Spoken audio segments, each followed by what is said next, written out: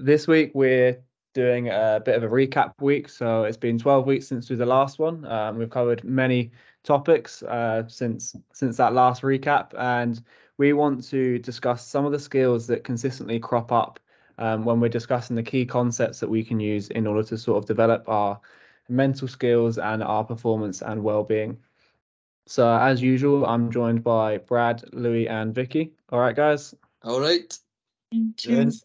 One of the skills which is referenced a lot, and we actually did a workshop on it with the players, is goal setting.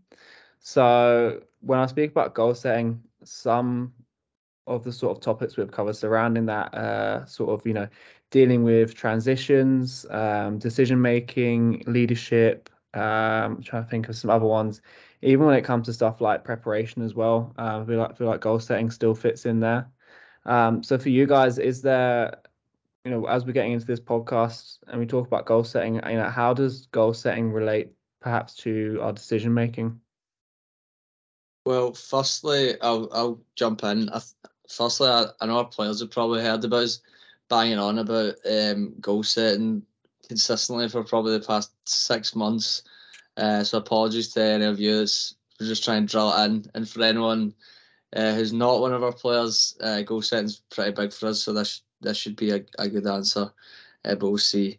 First of all, goal setting is a decision in itself, I would say, to be able to set that. So in order to set goals, you need to decide what it is that you're trying to work on.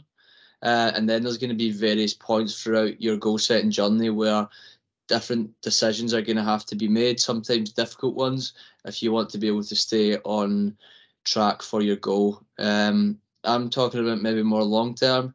If you want to, say, win the league, maybe there's going to be some difficult decisions you're going to have to make at weekends to say, like, I'm not going to go out with my friends this week. I'm going to focus on my football and my nutrition. And yes, in other contexts at school, maybe it's I know I need to study tonight instead of going on my PS4 or something like that. Just basic example. So yeah, hopefully that's up your street, Tony. Is that you're going for the type thing? Put a wee spin on that one, So that's good. That's exactly what I was thinking of, to be honest with you, mate. I think another one when it comes to decision making, again, it sort of aligns with some of the stuff with goal setting that we try and implement, which is that whole like process stuff. So when you have your short-term process goals, as you said, like you have made a decision there, and it is usually because it's tailored towards that more ultimate long-term goal. So yeah, I like how you've got your point across there. It was good. Another one then, and I think we spoke about it really well last week, which was sort of using goal setting in relation to developing those leadership traits that we speak about. Again, I think this is going to touch upon so this is going to touch upon sort of the process goals again. So as you can already tell, the theme of this podcast, goal setting, is definitely a big part of this program. So does anyone want to jump in as maybe a bit of a refresher from last week's podcast where we sort of spoke about leadership traits and how you can perhaps use goal setting in order to develop those traits? Yeah, I'll go on that one. So I think if you're, like Brad said, if you've got you can use goal setting in a number of different ways. And if you're looking to develop leadership traits, then you can set goals around that. So you might have maybe like a, I don't know, like a long-term goal or a performance goal that you maybe want to be the captain of the team, and then you can set up short-term goals process goals that you can help you get there.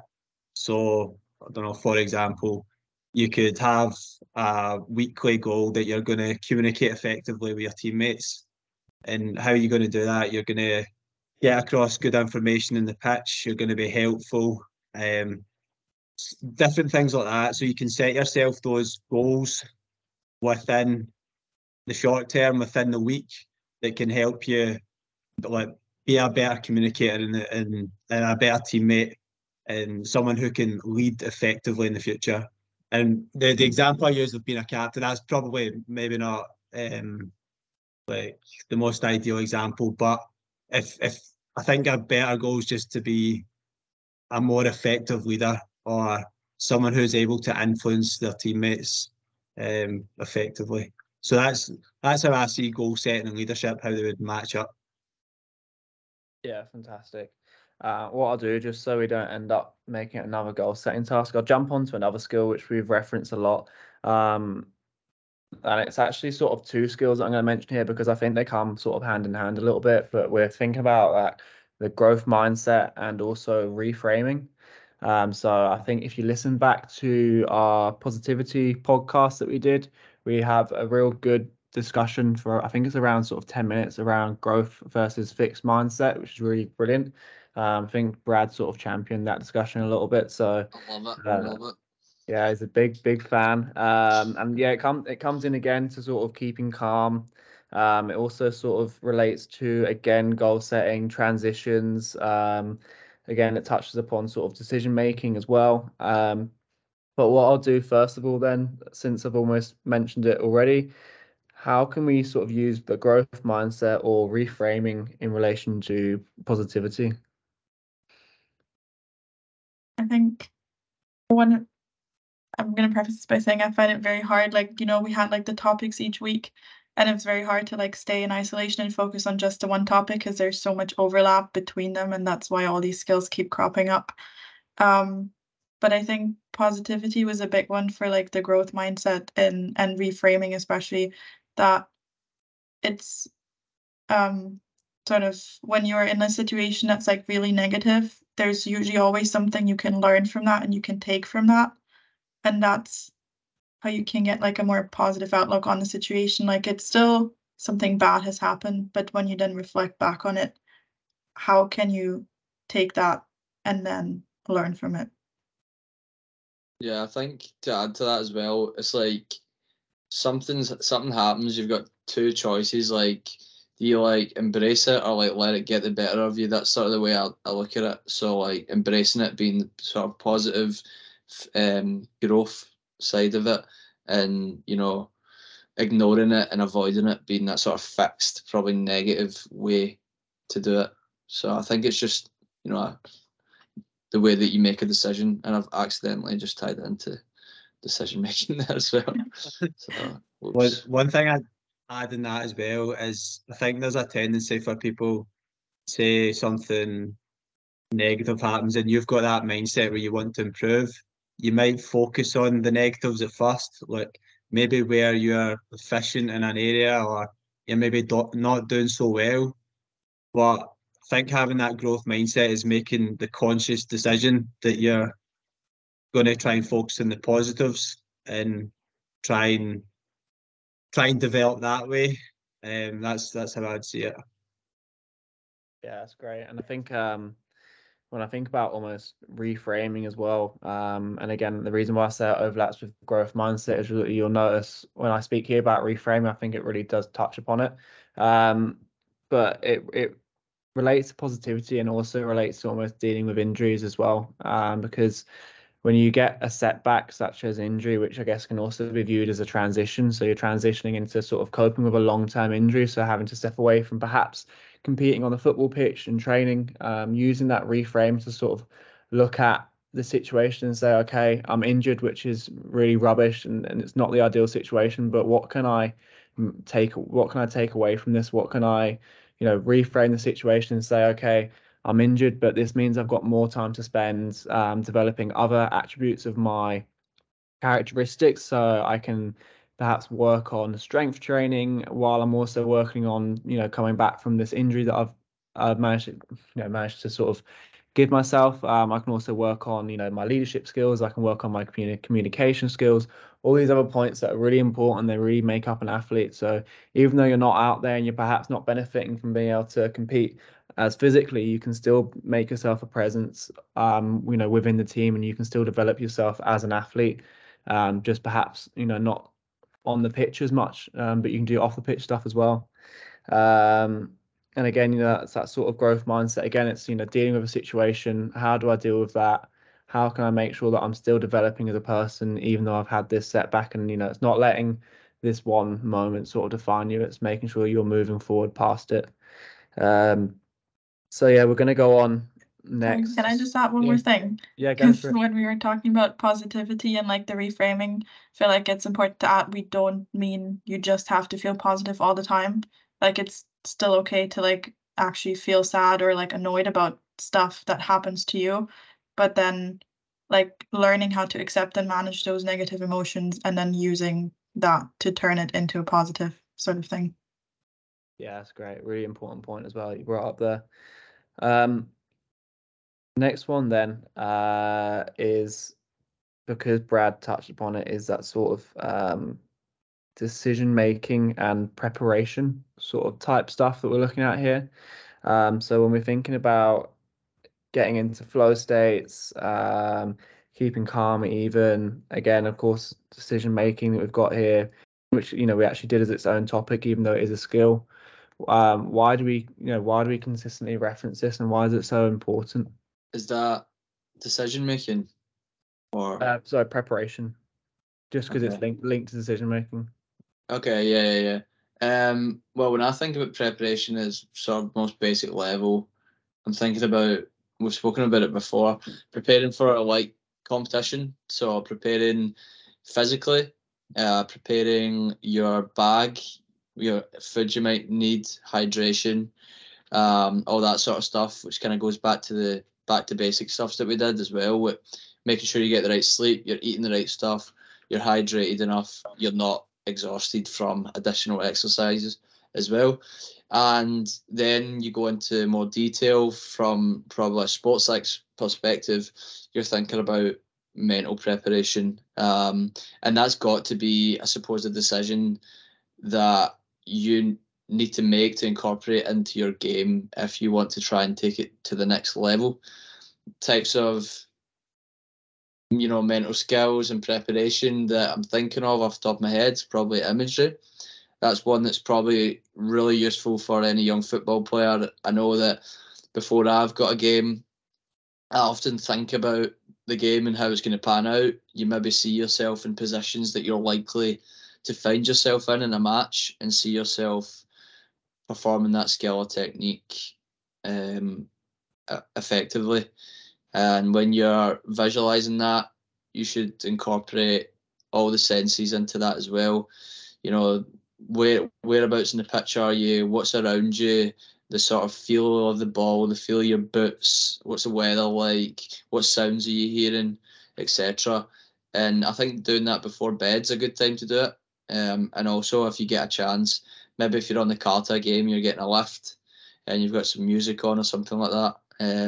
I think that's a really effective form of mental preparation. I hope that's sort of, I didn't tie it too well to decision making, but I'm sure someone else can bail me out on that. No, that's great. And this is the important part of this podcast that we're doing this week, is it is just discussing these skills in relation to the different topics we've covered. So the fact you've gone away from decision making there is absolutely fine. For me as well, I'm sort of linking that to, and you've said it there, your mental preparation. So getting ready, like for getting yourself into flow states, it's a big part of that is understanding what you like to do. So I think I've mentioned it before, but it's when you're going to training sessions, actually look at the way that you prepare going into that session and what it is that you might have done which really made you like thrive in that training session. You come away from a training session, you think, wow, I was just on fire there. Like I felt like I was really on it. You feel like you've got yourself into the zone, and it's like, okay, look back, what did you do when you were preparing there? How did you get yourself ready? How did you get yourself in the moment, rather than thinking about all the stuff that might be going on outside of life, or were you busy chatting with your teammates rather than actually focusing on getting your boots on, getting your kit on nice and early so you're out there ready for the warm up beforehand. Additionally, because Brad mentioned it there as well, and I think it's a big part of my game, so I reference it a lot. But it's using music as well. So it is that sort of like, perhaps you prepare yourself by setting up a playlist, so that you can listen to it on the way to training sessions or on the way to competition, so that you're, again, before the match, you're preparing not only your physical stuff such as kit, boots, etc. You're actually also preparing, a music playlist, so you can sit there as well in the changing room and start getting yourself in the zone. When you're starting to use imagery, which we'll touch upon in a minute, you're using the music as well to help really boost that positive positive sort of mindset that you're trying to go into a game, because no one wants to go in thinking negatively. So Well, can I say one thing as well in that, Tony? In terms of preparation, I think the more prepared you are, so say you prepare the night before a game, the less demands you're putting on yourself the next day. So that means that you can be more relaxed. You can get into a zone where you're going to play well. And you mentioned there about getting into flow, and then your decision making as well. So if you look at it, if you flip it the other way, if you wake up and you're not prepared, like physically in terms of getting your stuff ready, or mentally, say you've not gone through the usual mental skills that you do, for example, imagery, and you're all over the place, then in my eyes, you're not gonna make good decisions on the pitch, and you're less likely to get into that sort of flow state where you forget about everything else that's going on outside. So I think just having that preparation and getting things done early can really reduce the demands that you place on yourself before a game. Yeah. I think in general, when I think about like preparation and decision making, I always think about habits and like routines, because we make so many, or we have to make so many decisions every day. Like at some point you're just exhausted. Like if you just know, like at the end of the day, when you have to think about, oh my God, what am I going to make for dinner today? Like it's really stressful. So if you have like those little routines and habits, even just like planning like your meals out at the beginning of the week, having like a pre-match like meal that you usually have, that can really help you then like actually conserve your mental energy for when you need to make important decisions. Yeah, brilliant. Next one then, just as we're sort of going through the skills, I've got a little list down here. And we just touched upon it there, is using imagery. So I think imagery is one of those ones that can be really powerful when it's used correctly. And it's also making sure that you understand that imagery isn't just being like, closing my eyes and I'm picturing myself scoring the winner. There's a lot more to imagery than just that. As we've spoken about there, you can use it in regards to positivity. You can use it in regards to getting yourself into flow states. So yeah, before I sort of cover all of them, before I give you guys a chance, imagery for you, what sort of topic do you think it fits into nicely as one for us, just to like ease into imagery a bit before we get into the really unpick it? I'd go for confidence. If I was to pick one, there was another I was looking at, but I'll maybe allow someone else to pick that. Basically, if you can visualize yourself in this situation, let's say you're in the middle of the park, if it's receiving the ball in a certain position, for example, if you can successfully visualize yourself doing that and remember the feeling that you get from going through that imagery process, when you're faced with that situation again in the match, you will feel more confident that you'll be able to pull it off successfully. I think it's the best way of sort of getting that across. But I also feel like even in the moment, imagery can make you feel confident. I was thinking back, I know goal setting's not a topic, but you can even visualize yourself. I've heard about stories of athletes doing this, visualizing themselves like in like a winning position, or like top of a podium, or like lifting a trophy. And sometimes that can really just give them the sort of boost that they need and the confidence that they need to go and achieve, whether it's short term, medium term, or long term goals. It's a bit of an extreme example, but yeah, I'd really say that imagery should be a process that generates confidence.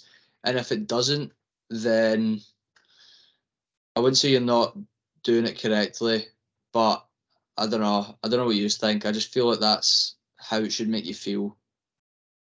Yeah, I think with imagery, the thing that you're looking to do, which will make it the most useful and effective for you, is try and incorporate all the senses as well into it. So you're looking to make it as realistic as possible. So like, what would things feel like? What would the environment look like? What would it feel like scoring a goal, for example?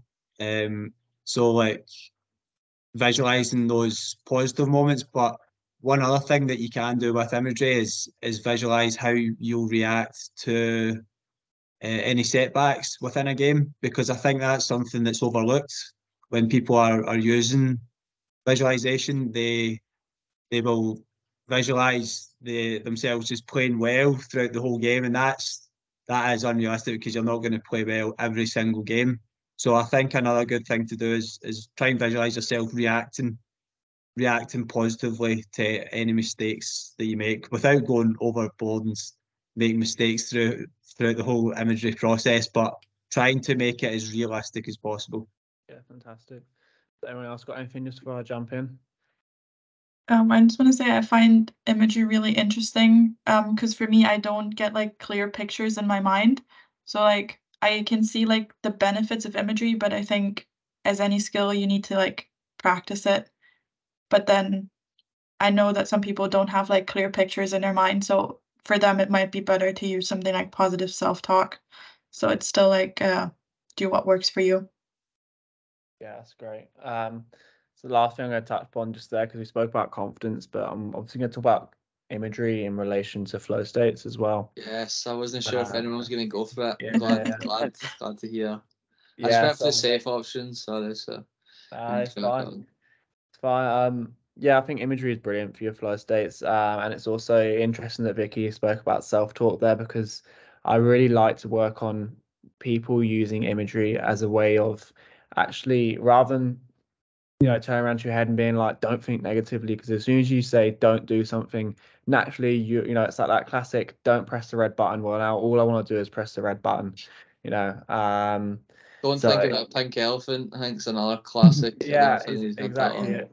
That's just it. So a lot of the stuff we try and do is in the sports psychology world is just, rather than using the word don't, it's actually giving ourselves skills that just distract our minds from actually thinking about these negative thoughts.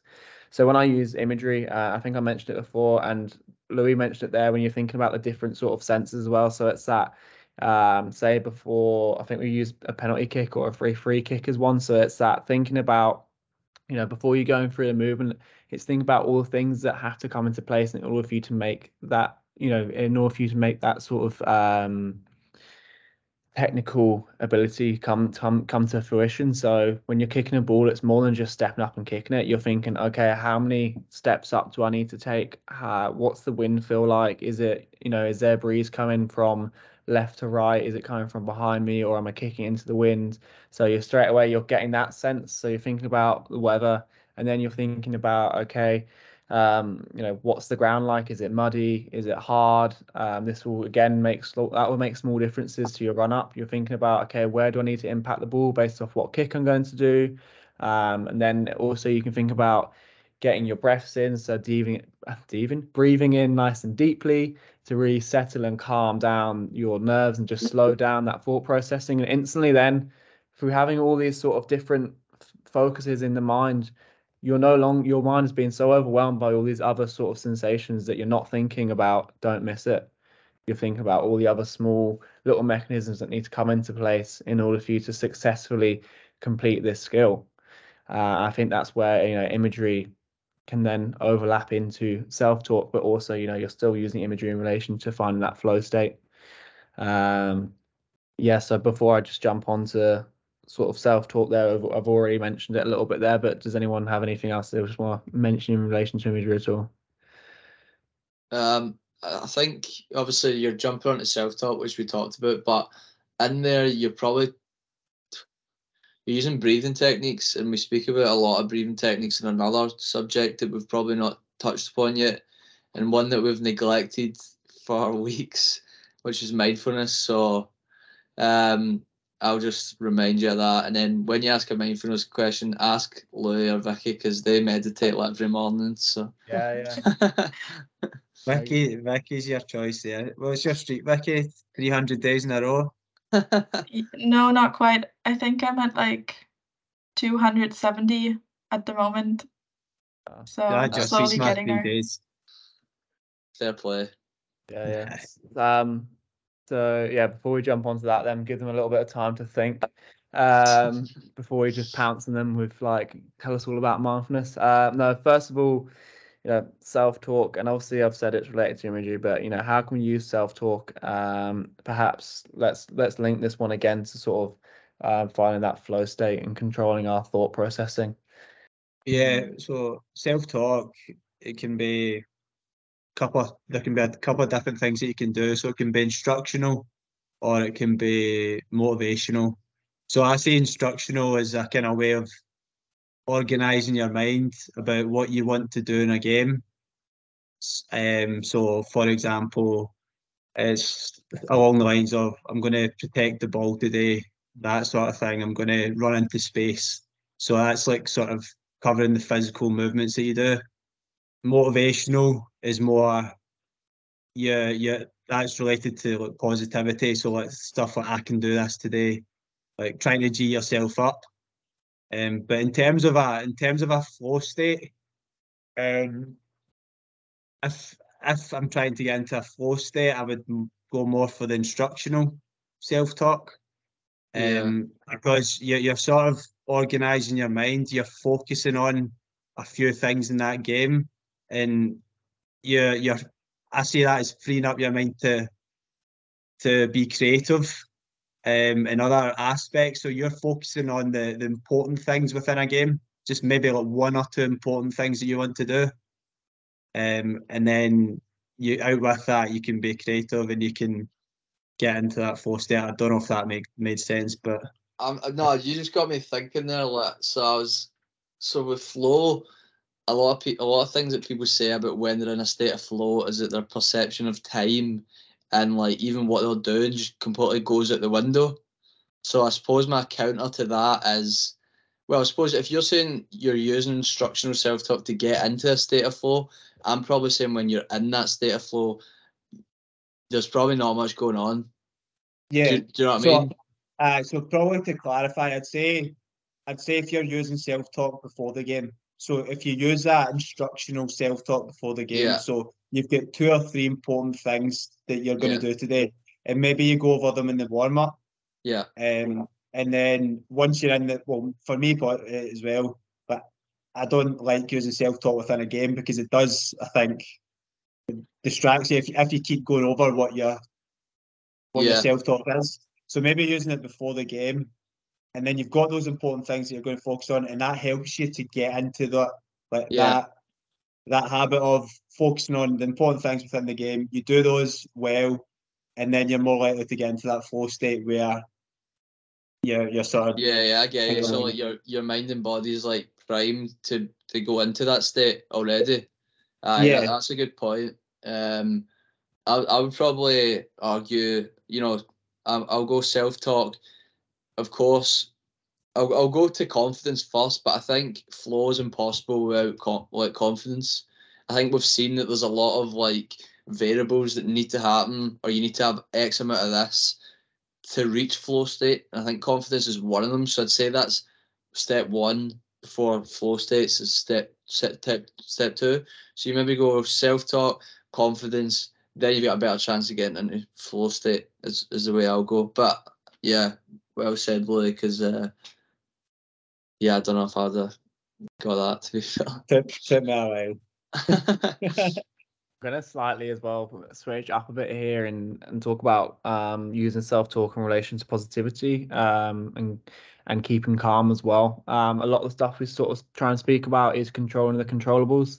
So for me, if you've made a mistake in sport, on the pitch, for instance, a lot of the people listening to this will be footballers. So if you've made a mistake on the pitch, then it's actually using almost motivational self-talk, probably mixed in with a bit of instructional as well. But based off that, like, come on, you know that you're better than this, or come on, how are we going to bounce back from this? Rather than focusing on the negative that's happening, getting fixated in that, like, oh, I can't believe I just did this, or like, that's so embarrassing. It's actually being like, right, okay, and again with that almost a bit growth mindset and maybe a little bit of reframing, you can kind of turn around and say, right, I've messed up. How am I going to fix this? How am I going to bounce back? What do I need to do next? And then obviously, alongside using the motivational self-talk, you then just chuck in a little bit of instructional. So you sort of say, okay, get back into position. If you're perhaps playing as a defender, you say, okay, I've got to maintain the high line. And yeah, it's really sort of using a blend of both there, I think, can be really effective. Yeah. I think the simplest connection to positivity and self-talk is that your self-talk should always be positive. It should always be positive self-talk as opposed to negative. Because I think, again, that's going to give you a better chance of being successful. If you're beating yourself up, then you're going to latch on to those negative thoughts throughout the rest of the game, and you're going to be unable to let go of some of those thoughts. And that's going to take your mind away from the task at hand, essentially. Yeah, fantastic. So the sort of saving the best till last then, it's one that Brad's already brought up, but we'll let either Louis or Vicky lead on this. We talk about mindfulness, and we actually have our Mindful Mondays posts that we put up every week, where we give them a different sort of skill that they can develop surrounding mindfulness that helps them either with their performance or just in life in general, whether that's being able to stay calm or just be able to recenter yourself and be back in the moment. It's a really powerful tool that, again, we have neglected, and perhaps we should actually do a full podcast on it at some point in the future. If that's something you'd like and you're listening, then get in contact with us if you're a player. If not, we are working on something so that in the future you can get in contact with us and let us know about if you'd like to know anything more, or if there's something that you'd like us to discuss on a one-to-one basis. But yeah, does anyone want to quickly sort of discuss mindfulness? I mean, I can go. I love mindfulness. I think what changed it for me, because when a lot of people hear mindfulness, they think only about like meditation and sitting there for like 15-20 minutes or even longer and just like doing absolutely nothing. And I feel like that's a big misconception. And it's so much more. It's like there's so many things that you can do to like practice being more present in the moment. And it can be as simple as taking like 4 deep breaths to like sort of center yourself. And that's something that you can do like in everyday life, but that's something that you could also do like during like an event, like on the pitch or wherever, like in a stressful situation. But yeah, just wanted to say that at the beginning. Yeah, I think like you touched on, Vicky, I'm relatively new to mindfulness, as I suppose a lot of people are, but I think the stereotypical image that you think about is someone with their legs crossed and their hands like in the air like that, meditating, which probably isn't the case for most. And something that I've tried to incorporate into mine based on a lot of the Mindful Monday stuff that I've been doing is just breathing from like the stomach. Like when I'm in if I'm in my bed at night, sometimes your mind's racing. Sometimes it just takes a few deep breaths, and then I'll stop thinking about that, and then I start feeling tired because I'm feeling a bit more relaxed. So that's one thing I've incorporated into my sort of regime. Beforehand, I thought that Louis, I don't know if you were involved in that mindfulness project we did at Stirling, where the expert came in. We did it for one of our classmates' sort of dissertation now. So it was like 6 weeks. A mindfulness expert came in. He had like the bowl and like all that. Yeah. I wasn't in it, but I remember it. Yeah, so it was amazing, but because I just felt like so relaxed after every session, and I always thought like that's amazing. Like I feel relaxed after these, and I missed the point of it completely. About it sort of being in the present moment. I thought it was a relaxation method on its own, but I think it's actually so much more than that. It's about being in the present moment, essentially, isn't it? If I'm grasping everything correctly. Without being in the present moment without judgment. I think that's the sort of definition of it. Yeah, so I would encourage anyone to investigate it a bit more, and even if you are using it at a basic level for like getting to sleep at night, like I usually do body scans. I think there's a few apps out there that are useful, that you guys probably can talk about better than me. Yeah, I've come at it from a slightly different angle.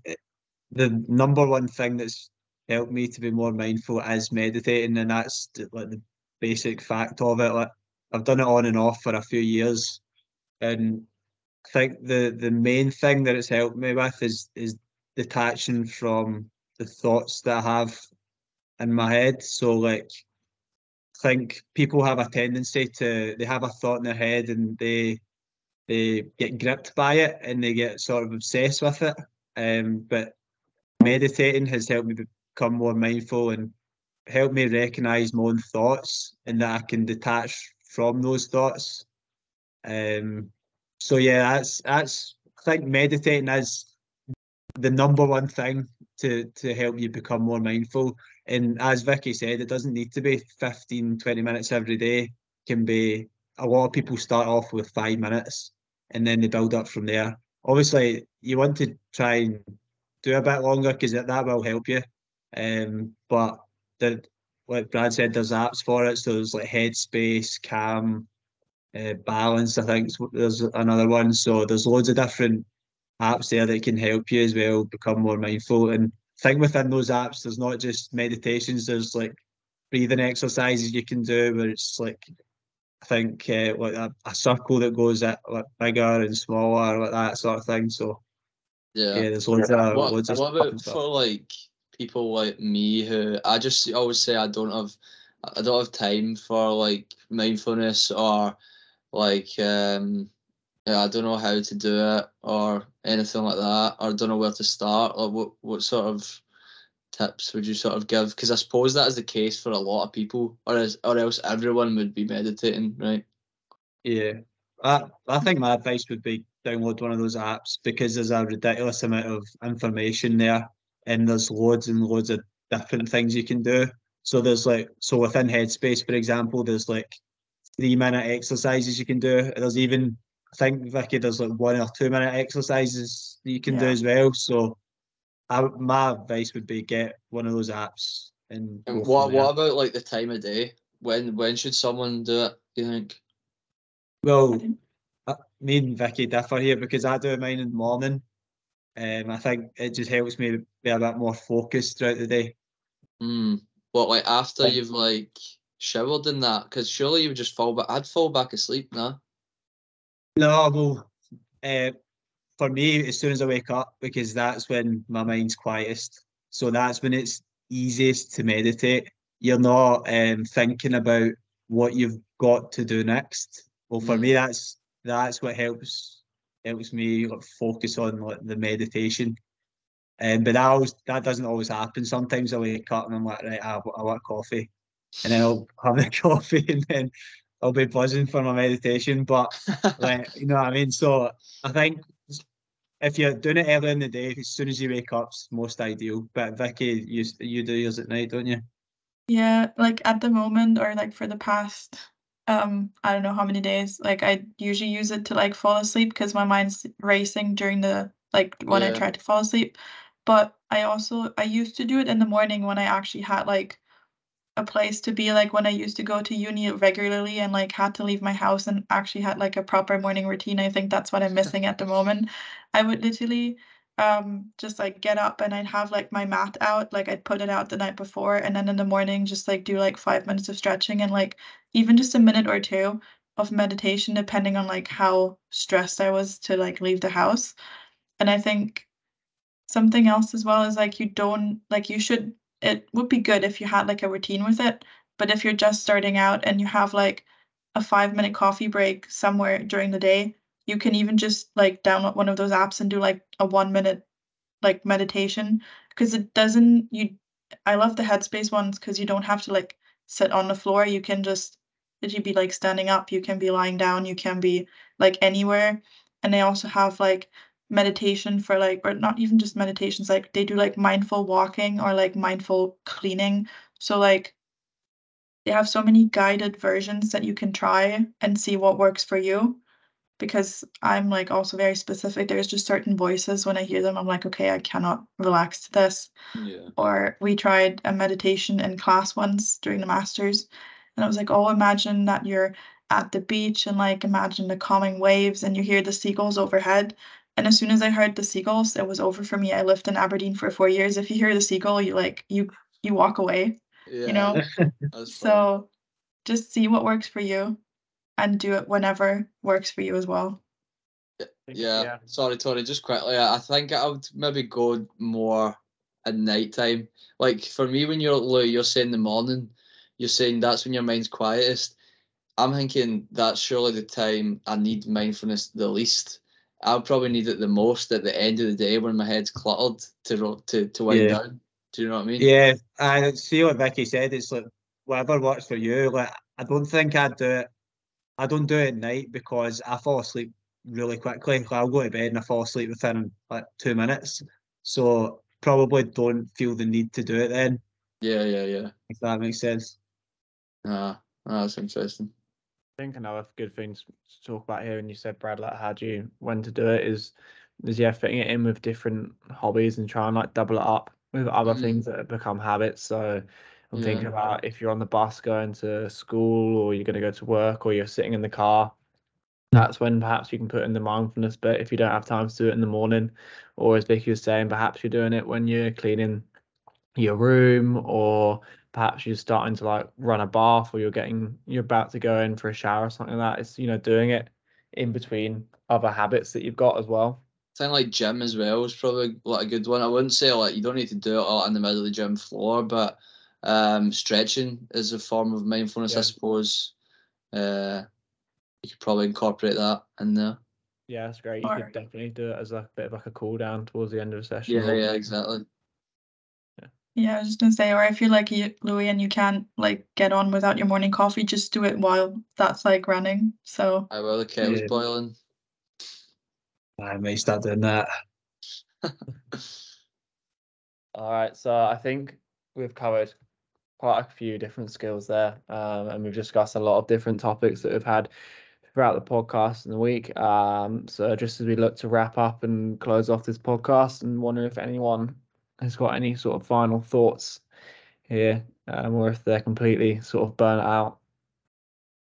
No. I think the key message is that when we cover a topic, it's never solely that topic alone. It's interlinked with so many other things. So it's important to be open-minded when, I suppose, learning about some of these topics and trying to consider how other education points that we've touched on are linked to that as well, because they are all interlinked. And lastly, I really enjoyed that sort of mindfulness discussion at the end, and that's helped me learn a lot more. I know the Mindful Monday stuff's helped, but hearing about your guys' experience as well, and I think that's one we should do like in full at some point. Mindfulness. Yeah. Next one. Brilliant. I'd just say we've covered a lot of different topics in the programme, and although they might not appeal to everyone who listens, but we're just hoping that even like one or two different podcasts that we recorded on certain topics can help people. So like, if you want to develop leadership skills or communication, for example, like, if they can help you at that time, then that's ideal. So we're just hoping that it's helped people sort of expand their knowledge in sports psychology, and yeah, hopefully it's helping.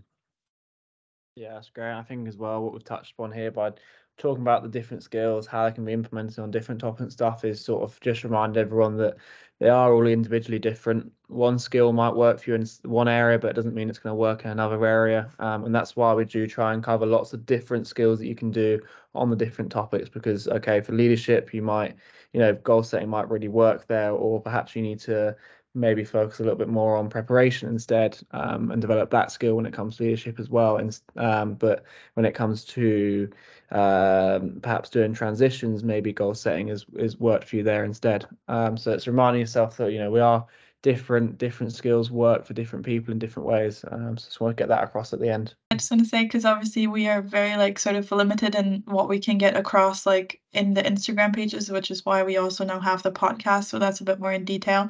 But if you still have like any questions, that's what we're here for as coaches. Like we can go a lot more in depth with you if you just ask us. Yeah, brilliant. All right, well, thank you very much for today, guys, and I hope people that have been listening have enjoyed the podcast, and please do join us again for the next one. Cheers, guys. Cheers, everyone. Cheers. Cheers.